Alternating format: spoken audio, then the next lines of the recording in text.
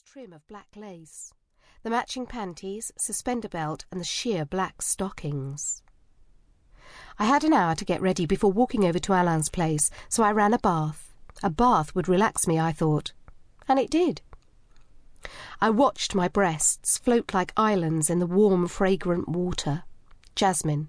Musk. My fingers strayed to play between my thighs, slipping between my nether lips and teasing down inside myself, tugging and pulling my clit.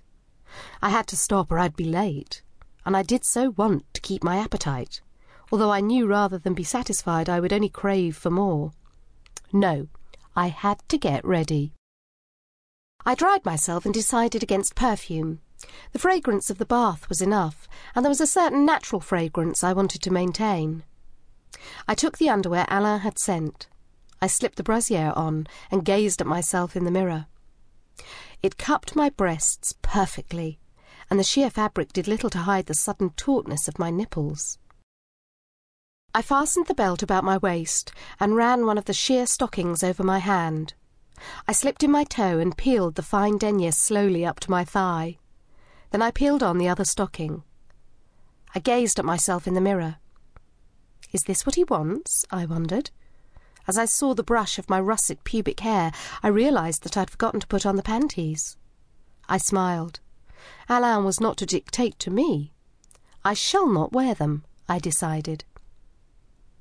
As I dressed, a silken black blouse and a velvet skirt that was half wraparound to expose one leg when I walked, I began to feel more and more aroused. I wondered if it had to do with being sans panties for the first time in my life, or whether it was due to Alain's Valentine's gift. Probably both, I admitted to myself. Did I dare? Yes, I wanted to do this. When I arrived at Alain's place, I found the door ajar, and so I pushed it open. Beethoven's Sixth was quietly playing, and there was a familiar scent of vanilla and musk. Through the glow of a dozen large candles in the corner, I saw large scarlet cushions scattered around the divan. A table for two was set in the other corner of the room. I closed the door and tiptoed to the table, and then placed my cookbook gift on the heavy smoked glass. As I turned, Alain stood before me. He was resplendent in a long midnight blue caftan. He held out his hand and drew me into his arms. Without a word, he kissed me. I had never felt so wholly ruled by my senses. Then he spoke in a soft, warm voice. "Ma chérie, I want to make this a special evening for you, but you must trust me." I raised one eyebrow, longing for more of his kisses. "It has to do with associations," he said. "Are you game?" My pulse was racing again as I felt a tiny bit moist between my legs and remembered the panties.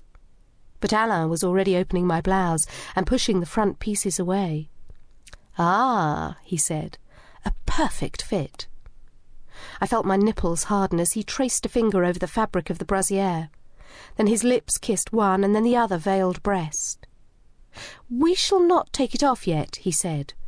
"I want to see if the rest fits just as well." I didn't say a word and just stood there and waited like a nervous schoolgirl who'd forgotten to do her homework. With one finger he eased the fold of my skirt aside to reveal the top of my stockings.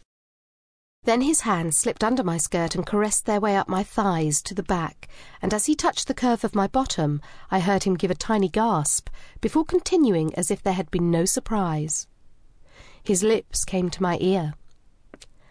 "I was wondering if you would wear the panties," he whispered. But before I could answer, he pulled at the sash which fastened the skirt, and the velvet garment slid to the floor. "Turn around, mon amour," he said, and gently turned me towards a mirror against the wall. He was standing behind me, and I watched through the glow, as if hypnotised, as he slipped my blouse from my shoulders. Then he undid my brassiere, and it, too, fell to the floor. My breasts peaked firm as my heart pounded. I didn't dare move, caught in some sublime trance. Alain's hands circled my midriff and gently explored beneath the belt. I was tingling. Then his fingers dipped into my russet hairs, and I had to close my eyes. I was so wet, and I knew that he would soon feel the moisture about to trickle.